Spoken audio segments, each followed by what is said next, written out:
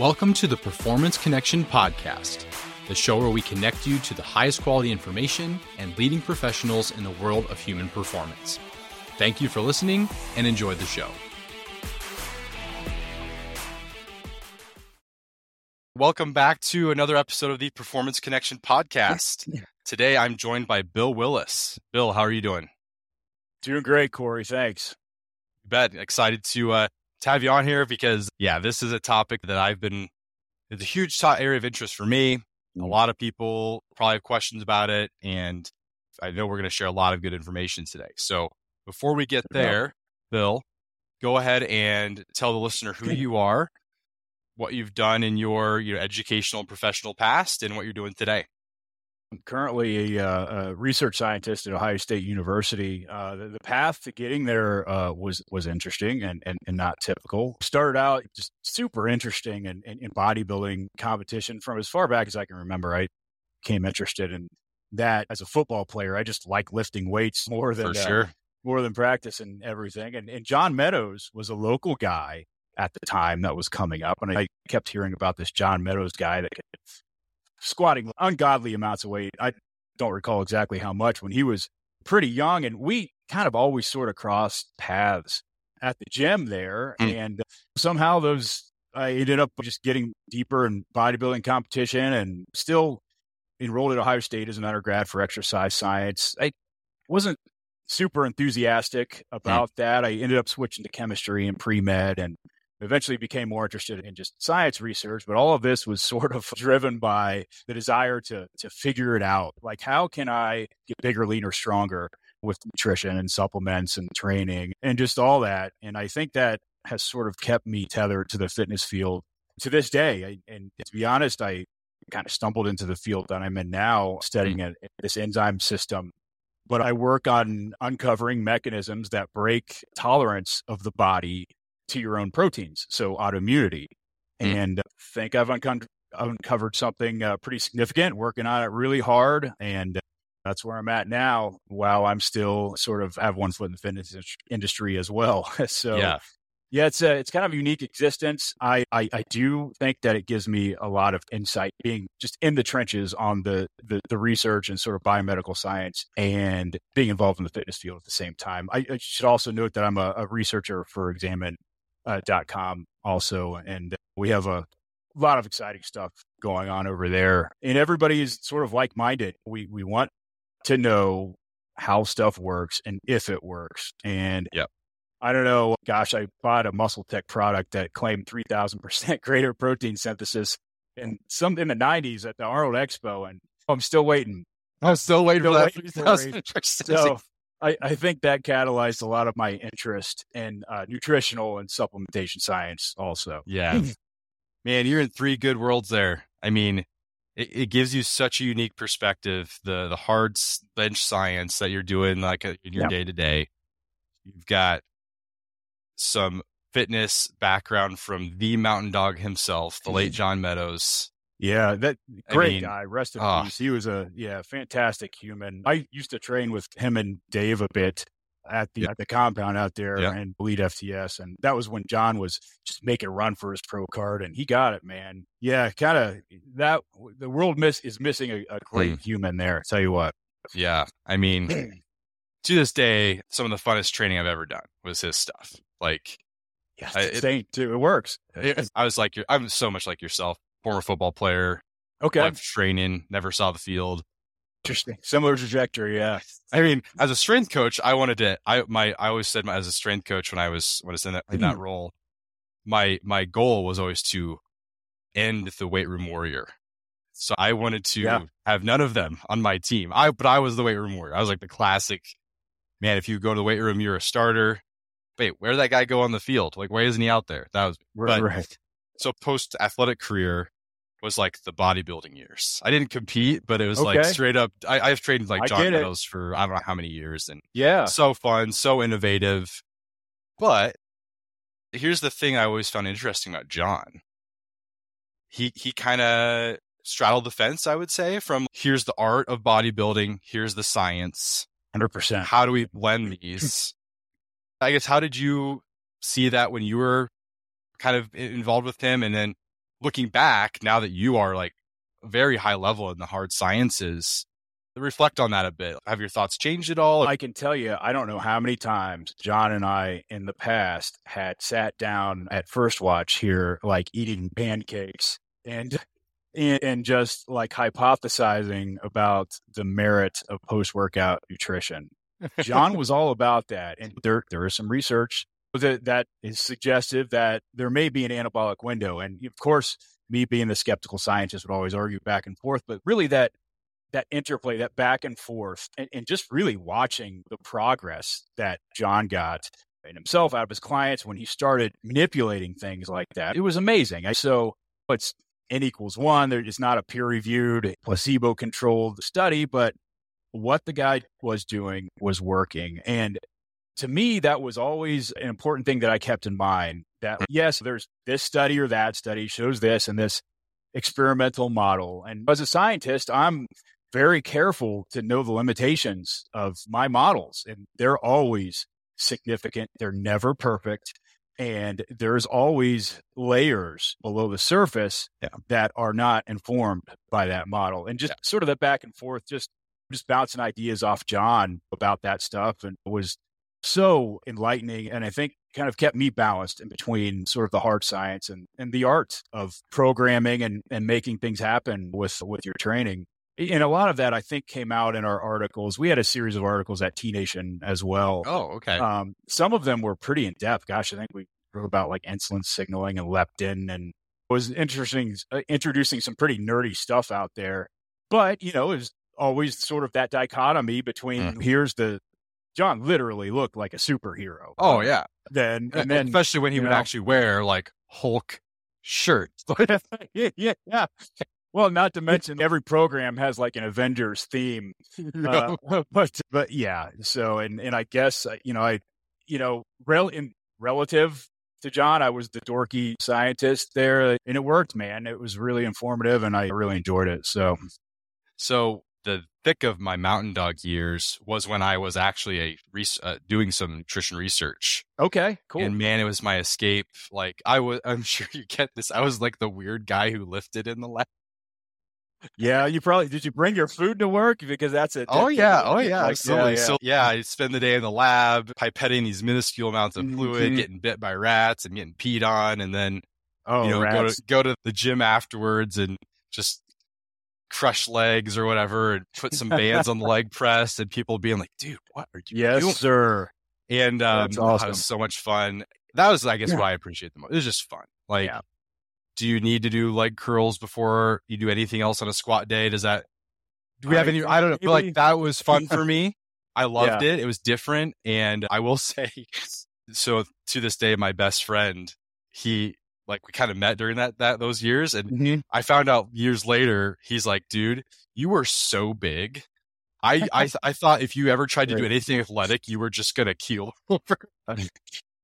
So if that has anything to do, it worked. So. Well, you'll never find a PubMed study that says you should train leg curl the way John did before squats. But I'll tell you, actually, that tangential thought here, but did you happen to read the article Mountain Dog Puke Fest? No, it was when Steve Colescott was working for Dave Tate. Everybody was sort of in town. I believe it was for the Arnold Expo. And John got together some of his out-of-town clients. I was there. Dave Tate was there. One of his good buddies, James, was there. Some other people. And we just had this collective, insane leg workout. And I can't remember who puked. I think it was Dave. Because you expect Dave to do something like that. He's psychotic and awesome.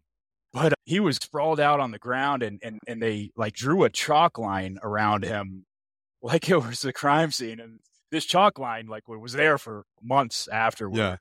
Hilarious. Classic article. That, in a nutshell, explains John's leg training, which I'm sure you're intimately familiar with. Well, I just remember people coming up to me, I'm an hour in, and like, man, that was a really good session.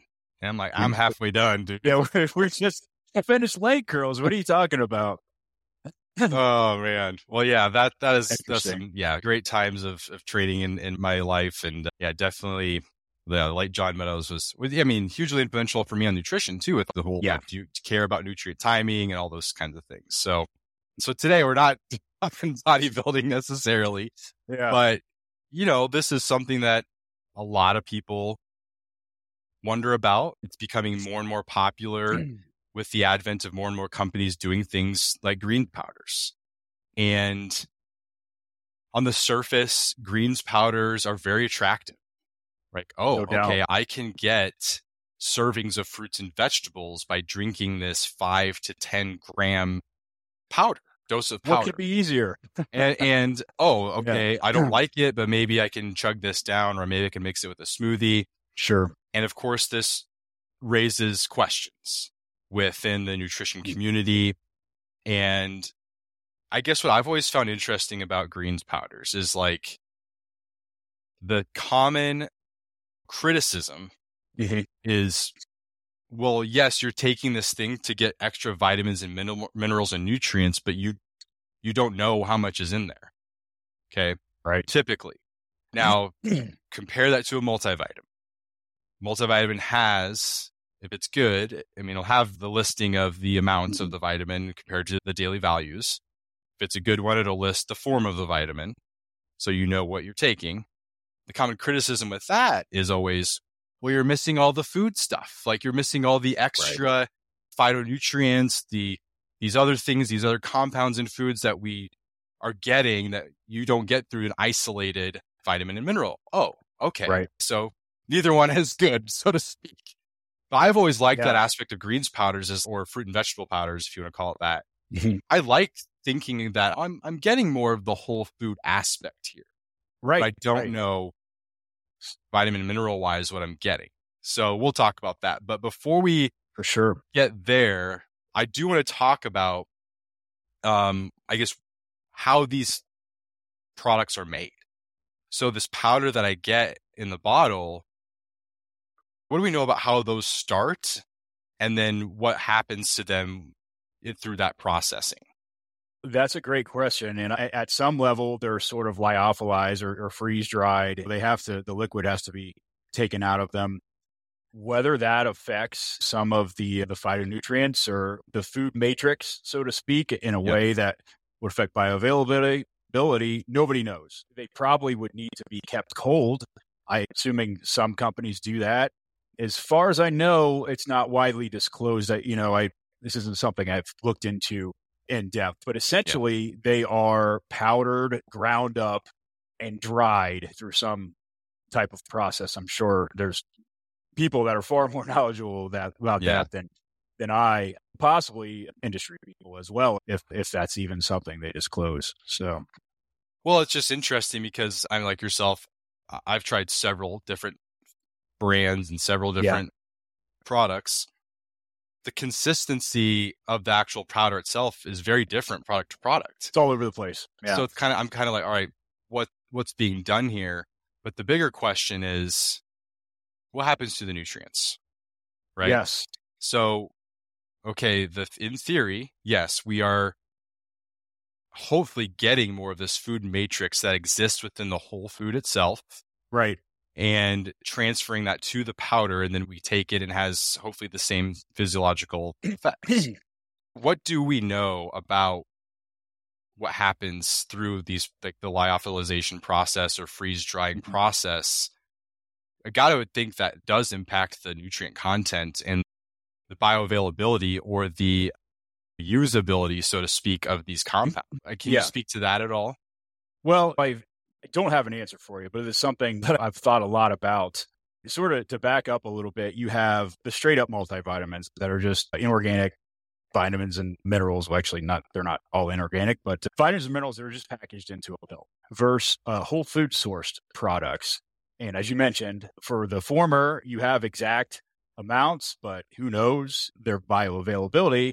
For the latter, you don't have a comprehensive listing of everything that's there.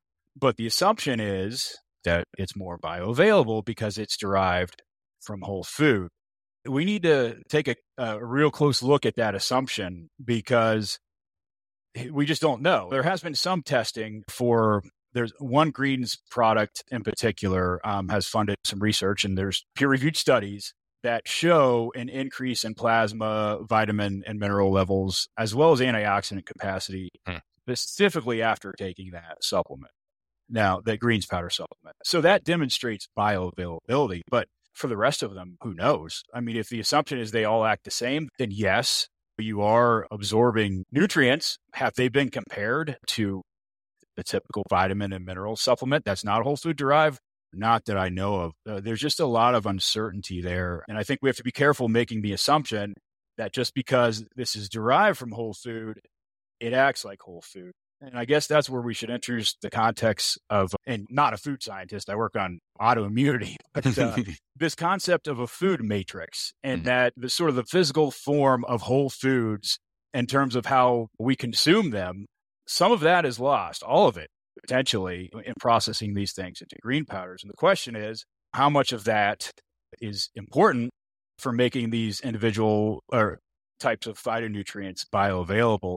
We don't know, but we do have one really good example, and that's the isothiocyanate compounds in cruciferous vegetables. So there's been a ton of research on that, and we can get into that later. So it's a big question mark. Yeah, and the other question mark would be, okay, we have an increase in these blood levels of the vitamin, and we have this increase in antioxidant activity, but the magnitude would still matter there, right? Okay, we've done this, but is it meaningful? Will this ultimately lead to better health and or performance outcomes? Yes. Well, there's a partial answer to that question. And if you don't look at the whole picture, it looks very good for the green powders. Antioxidant activity is tested in vitro generally through an ORAC, SAORAC. And basically, you take the supplement or whatever you're testing, and you test its ability to neutralize a reactive oxygen species in a test tube. It's a great readout. It gives you a number. You can test the variance, get statistics. I mean, it just gives you really solid data. But here's the problem. Antioxidants that we consume in whole food don't all have direct antioxidant activity. And that's where things get confusing. For sure. Some of them work through indirect mechanisms by stimulating the body to fire up these global antioxidant response programs that you could argue are much more powerful in terms of health benefit compared to just bulk squelching, direct squelching of ROS, especially if you look at research on antioxidant supplements. Heck, I mean, you can probably find some studies in smokers where all-cause mortality went up in smokers who took, I believe, vitamin E and vitamin C. Don't quote me on that. It was one of those. Yeah. But there's some funny stuff happening with that research, and just loading up on the holy grail used to be neutralizing cortisol. I don't know if you remember that era. Charles Poliquin actually threw it out there and made it really popular. I was a big fan of his. That there's some evidence out there that vitamin C reduces cortisol levels. Yeah. So everybody loaded up on 10 grams of vitamin C post-workouts. And then if you actually looked at controlled studies where they were testing that, it actually reduced your ability to adapt and respond to exercise, because we need that oxidative insult to fire up these endogenous antioxidant systems that are so much more powerful. It's part of the stimulus to change and grow, is that insult. Well, getting back to the greens powders thing, some of the compounds in greens powders with some of the most potent indirect antioxidant activity are actually poisons, but there's a tiny little bit there. And it's, I don't know if you're familiar with the concept of hormesis, a low dose of something. Explain that for the listener. Well, hormesis is essentially, to put it in more simple terms, the dose makes the poison. If we take very low amounts of substances that would be extremely toxic in much higher amounts, it kind of tickles the cellular stress response system and results in a powerful, paradoxical, like antioxidant, anti-stress detoxification effect. Very powerful. In fact, some of the compounds in cruciferous vegetables are just potent anti-cancer compounds through that mechanism. It doesn't affect healthy cells. The healthy cells are fine. It's sort of, you have the hormesis thing going on, but they just decimate cancer cells in vitro. Not to say that you can cure cancer with taking broccoli powder, but that's the greater issue with a lot of these phytonutrients, right? Well, first of all, it's interesting that many of the beneficial phytonutrients for humans are poisons that the plant produces to protect themselves from the elements. Yeah. Oh, and no doubt. So in cruciferous vegetables, I think you're talking about sulforaphane, right? Yeah, that's one of them. Yep. And so let's say you have broccoli, you've got this intact sulforaphane.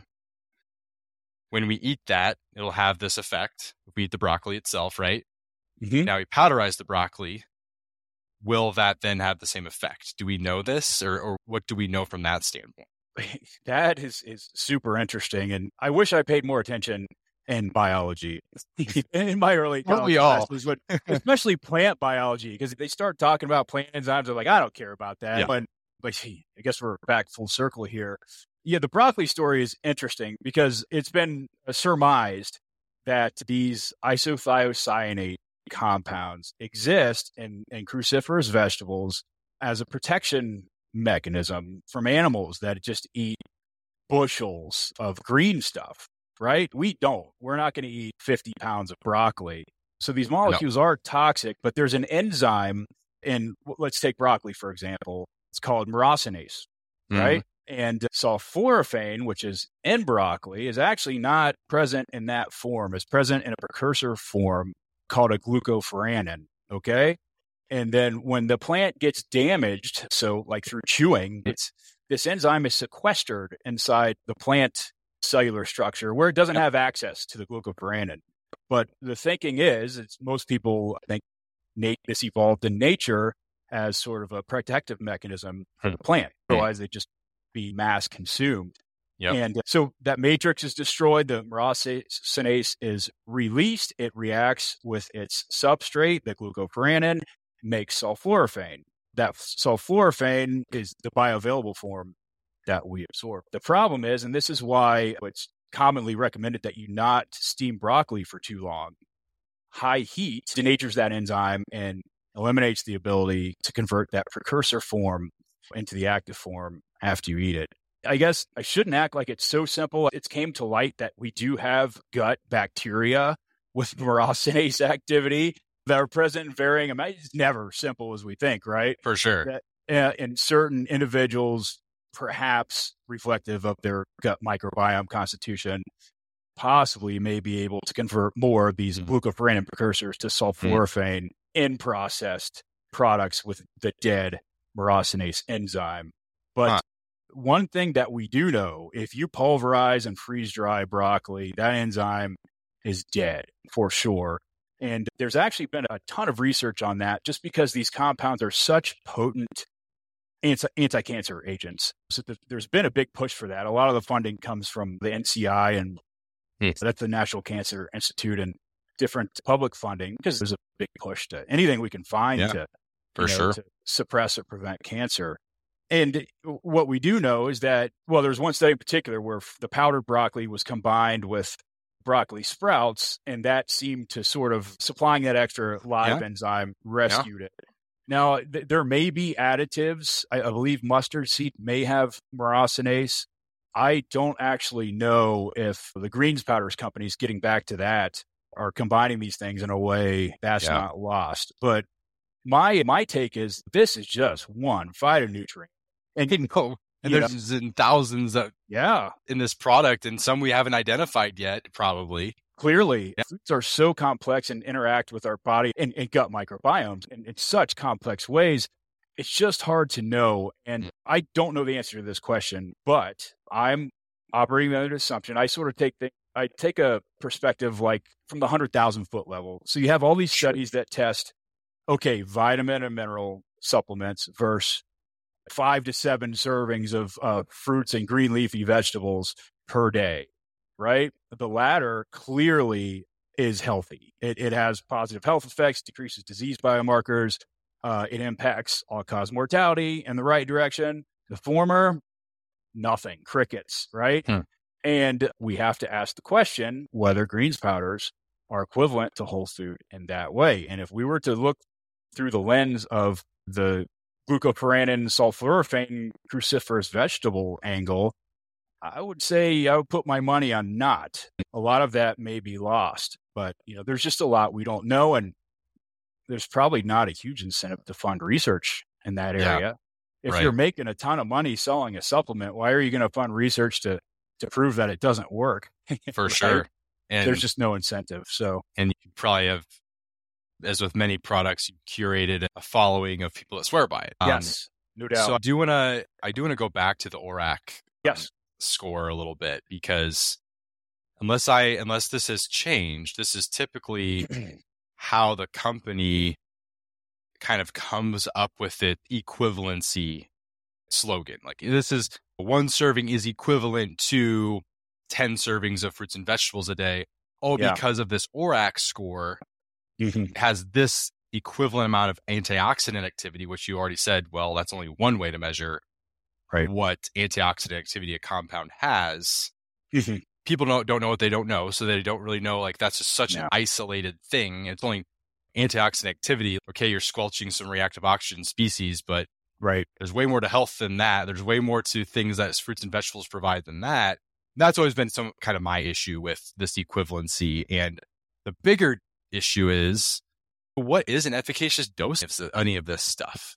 So a typical greens powder that I've seen is going to be, the total dose is going to be somewhere between 5 to 10 grams. That's like the scoop, right? If you look at a lot of the labels, usually a significant portion of that scoop is going to be like 1 to 2, maybe 3 grams of like wheatgrass or something. Yeah, so a lot of it. All right, well, third of your dose is already taken up by wheatgrass, which wheatgrass is probably fine. Tastes terrible, but it's probably good for you in some way, shape, or form. It's green. I mean, it's green. It makes it green. Yeah. And then the rest of it is just filled with this cacophony, this laundry list of all these ingredients. Yeah. Very likely multiple proprietary blends that have their own issues. So like, you might have this greens proprietary blend that has 20 different powderized greens. Right. Broccoli, spinach, whatever it may be. That might equal half a gram, 500 milligrams. But divide that by 20 ingredients. You've got very little of each. That's just one. And then you maybe do the same with a fruit blend. And then maybe there's all these other things like, it's really popular to have enzymes in there. It's really popular to have things that maybe look nice on a label, but then they might have 10 milligrams of it. And that's what I see in so many different greens powders is like, all right, let's say it has 50 milligrams of blueberry powder. Does that do anything? What's an efficacious dose of blueberry powder? If I take the cup of blueberries in my yogurt that I have in the morning or whatever, and I powderize that, does that end up being 10 milligrams? I don't know. I mean, it doesn't. That's so small, but that's where I always come. I don't know what to tell people because I don't know enough about the food science and manufacturing aspect of. Right. Nobody does. Is this really minuscule amount of powder? Huge concern. Yeah, that's why I don't know. And then if I look at, okay, this is only a 5-gram dose total. Right. I've just rarely seen, just from a purely logistical standpoint, if we've crammed 50 ingredients into 5-gram dose and 2 of that is already taken up by wheatgrass. I don't think the rest of them are doing much for you. 100%. I mean, you hit the nail right on the head. It's one of the biggest concerns with these products is there's a laundry list of superfoods. I mean, just look at a label for mini greens powder supplement and then do a search on examine.com for that supplement. It's probably good stuff, but you'll also read on the website the dosages that were tested in human trials. And a lot of the times, if there even is a dose, like you said, it may be a 500 milligram proprietary blend. If you do the math, like that entire proprietary blend that includes 7 superfoods, does it even reach the bar of the dose that had efficacy in human trials? I mean, I think I noticed ashwagandha in a green powder supplement that I had. I'm like, oh, cool, it's there. Then I'm like, oh, it's a 500 milligram proprietary blend, and there's 7 other things in here. And they're listed, I think they legally have to be listed in order from most leads. Well, ashwagandha was last on the list. Yeah, exactly. So it looks nice. It's there. They can say that they have it on a marketing in the label, but they might have 5 milligrams of it. or maybe one. smarter There's people in math than I could figure out. Like it could calculate with all those variables. I don't know if it's possible, but it's not much. I do know that. And that essentially is the problem with these supplements. We just don't know what we're getting. We can assume that a lot of the time that you are not getting an efficacious dose. I would think that should be the default assumption over all else. If I were to see, and I do see some value in greens powders, but it's not in being a whole food replacement by any stretch of the imagination. It's possibly fortifying vitamin and mineral levels that you're not getting elsewhere, maybe in a more bioavailable form. I mean, just there's little evidence to verify that, but I think it's an assumption you could make. But yeah, there's issues. And when you, I guess, getting back to your point about this is equivalent to X amount of blueberries or whatever based on ORAC score, that's a problem because this is a very narrow thing. As we just mentioned, there's many other sort of layers to that. And if we were to take that comment at face value and just sort of apply it to the whole thing and just turn our brains off, okay, cool. Green leafy vegetables are good for you. All these superfoods are good for you. ORAC score is more than whatever, more than a bushel of blueberries.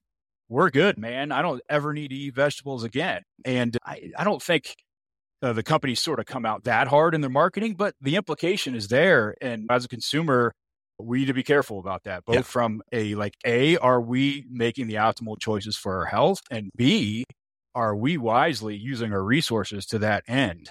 And we need to take a hard look at that for sure. Yeah. Well, I mean, that's always the issue that dietitians have with it. It's, yes, the company isn't maybe outright saying you don't need to eat whole fruits and vegetables, but human nature dictates that. Oh, yeah. That's the line of thinking. Like, well, we're good. I got my greens powder today. And both multivitamins have the same criticism and the same fear. No doubt. And I flip back and forth on my thoughts with greens powders because as much as I love this idea of getting the entire food matrix, at least with the multi, I know what I'm getting in the form, and we know that we do have quote unquote like synthetic forms of things that are more bioavailable than the naturally occurring, and it's more potent too, right? It can be maybe I can take it's more direct, but I do want all the other stuff.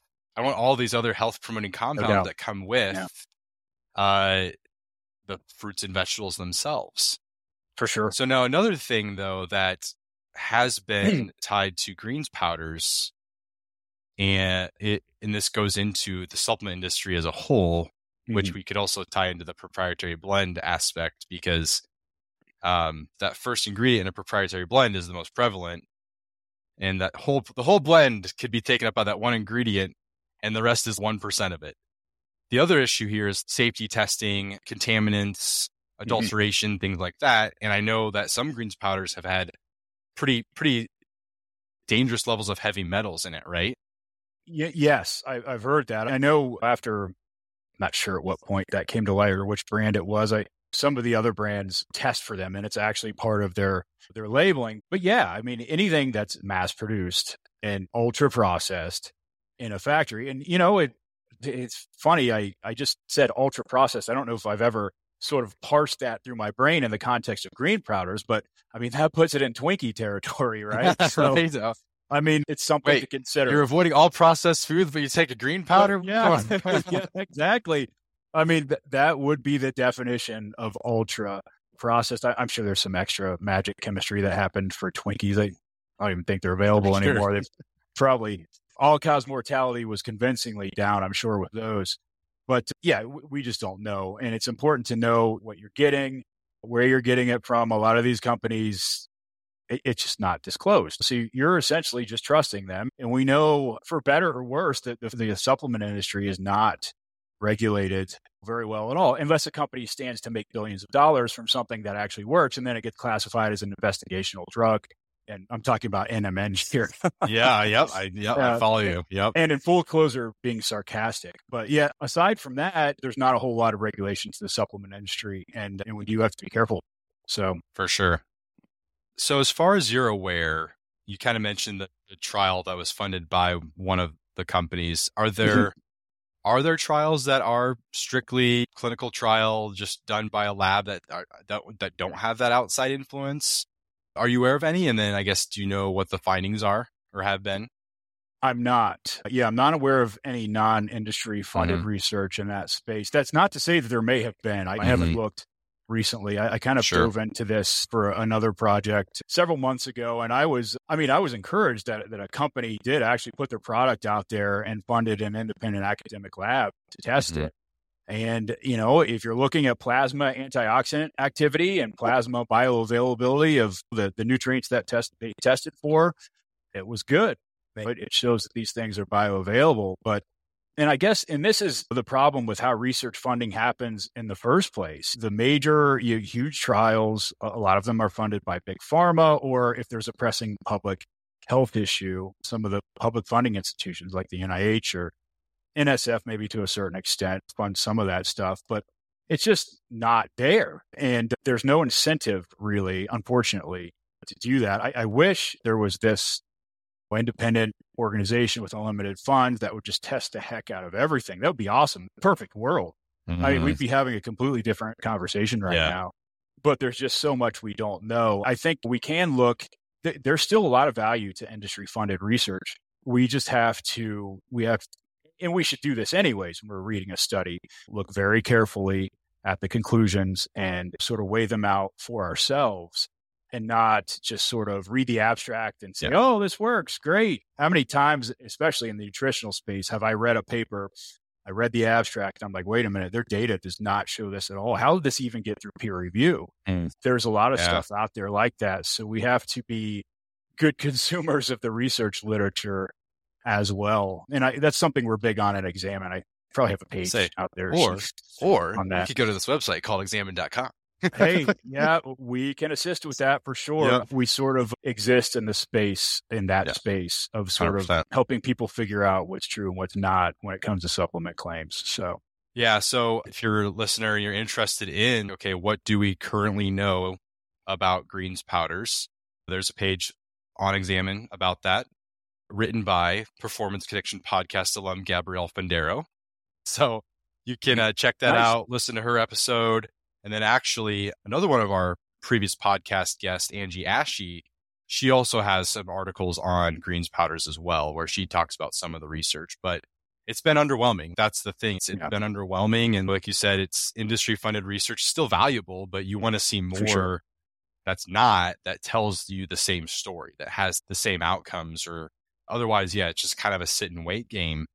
Now, I think we both said we're not like anti necessarily greens powders. We're kind of on the fence. We go back and forth.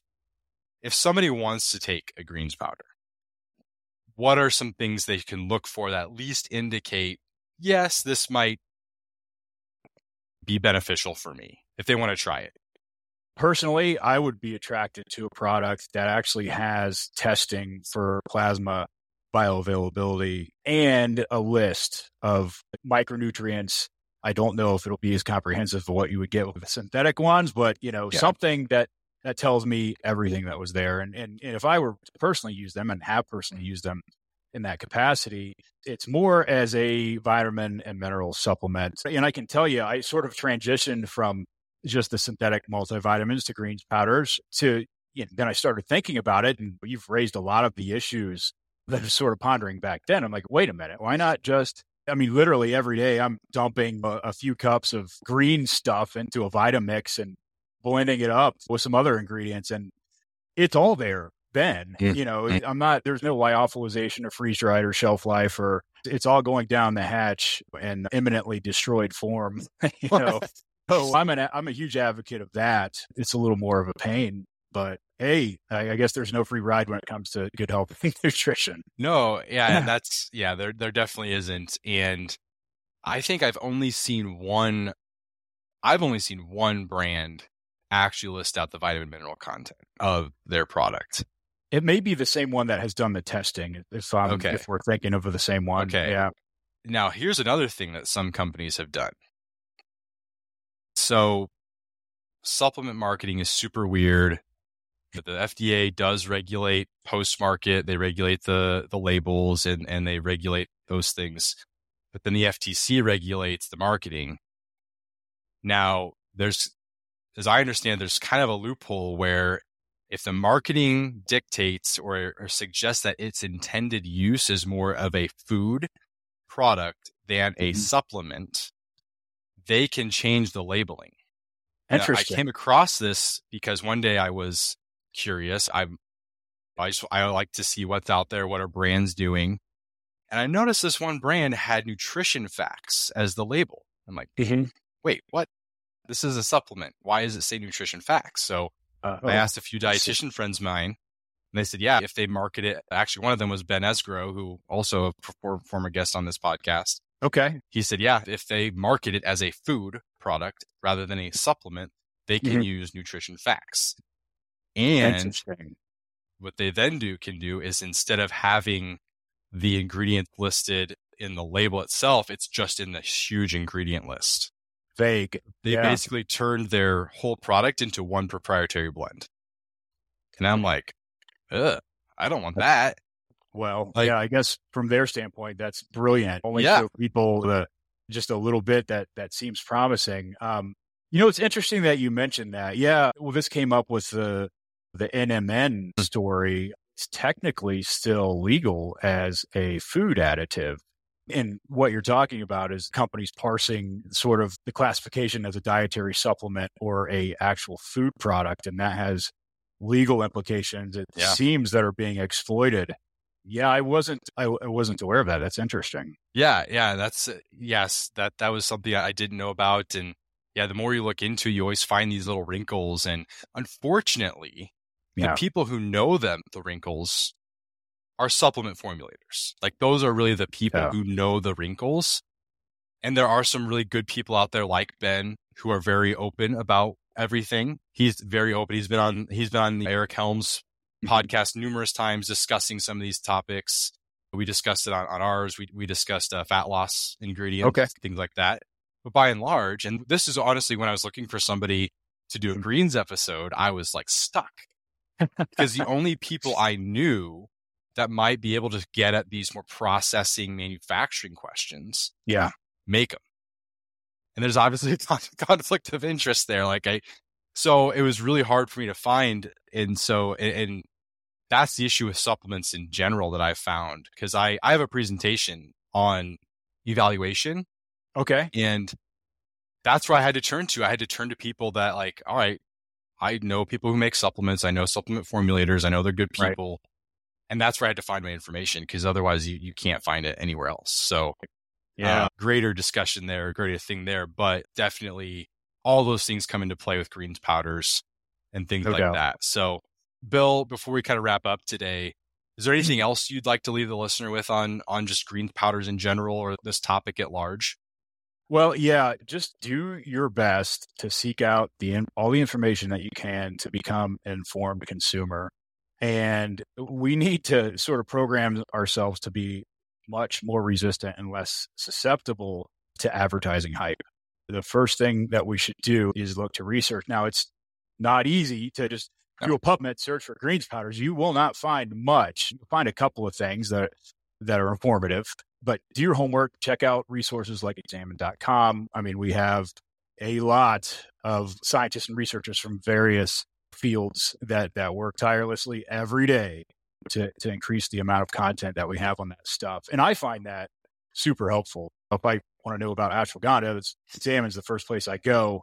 PubMed later, because I don't want to parse through 10,000 published phytonutrient studies. But be an informed consumer. It's important, and ask the hard questions. And it's so refreshing, man, that I got to chat with you. I can tell that you've taken a very clear-eyed and skeptical look at these products. And it seems like you ended up in a similar place to me, that you see value.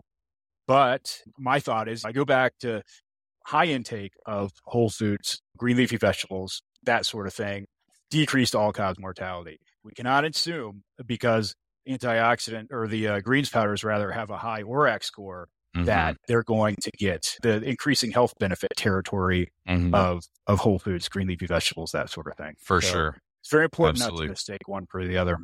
Yep, no doubt. And if I could add a little bit of, I guess, my own advice regarding looking at these products. Yeah. I would have a very hard time believing that any product that is like only a 5-gram total dose is going to do much for you. Yeah. So I would say at the minimum, I would want a total dose to be around 10 grams total. And then I would look at the total number of ingredients. If there's just like tons of them, like we call this the laundry list, right? Of course. If there's multiple proprietary blends, if it's like just so many ingredients, and even if you don't know milligram amounts, if it just seems so tiny, like 10 or 50, and a lot of them are like that, then I would pass on that. There's just no way that's going to have any kind of efficacious dose. And then, like Bill said earlier, if it's tested in some way, if there's published research on it, if they give you the more transparency on the label, the better. If they give you the actual vitamin and mineral content amounts, that's good. But otherwise, like the vast majority of these products violate almost all of that. Small dose, proprietary blends, minuscule amounts, tons of ingredients. That's, I guess, the best advice I can give with regards to this. 100%. And in fact, I would even go so far as to say, if you see the words proprietary blend, red flag, you'll instantly turn on your spider sense and take a deeper look at that product. And possibly that's all of them. I guess that's very few that don't, for sure. Yeah. All right. Awesome. Bill, this has been a really awesome discussion. If people want to follow you, learn more about you, where can they go? Well, I have a lot of articles up at examine.com. So check me out on Examine, and definitely check out examine.com for info on this type of stuff. Absolutely. For sure. And the team that Examine has compiled, it's holy cow. Like I was looking, crazy. So in my role, I'm always looking for authors, always looking. And so I go to places like Examine or these other education-based companies that I know do a good job, and I look at who's working for them, and I'm like, the people with the backgrounds in everything, so qualified. It's pretty incredible. It's really exciting to sort of get in a discussion with that crew and just sort of bounce ideas. Everybody is sort of brilliant in their own sort of individual way, and everybody's a little bit weird, but everybody gets along great. You need that, man. Well, from the get-go, Kamal, the director, his hiring process is sort of all about that, creating this just really well-gelled team that just works great together. And he's been very successful. But yeah, I mean, we have expert statisticians, and cringe when I get knee-deep into epidemiology and statistical stuff. And there's people over there that they just eat it up, and combine all that together, you have something very powerful. So yeah, 100%. All right, Bill, again, great discussion, and I truly appreciate your time. Absolutely. Yeah, it's great to talk to you, Corey. Take care. Thank you for listening to the Performance Connection podcast. If you enjoyed the episode, please leave a review, share on social media, and on Instagram, tag @Performance Connection Podcast, all one word. The content of this podcast is for informational and educational purposes only. It is not intended to diagnose, treat, or cure any medical condition. Thanks again, and I hope you'll keep listening or check out other episodes.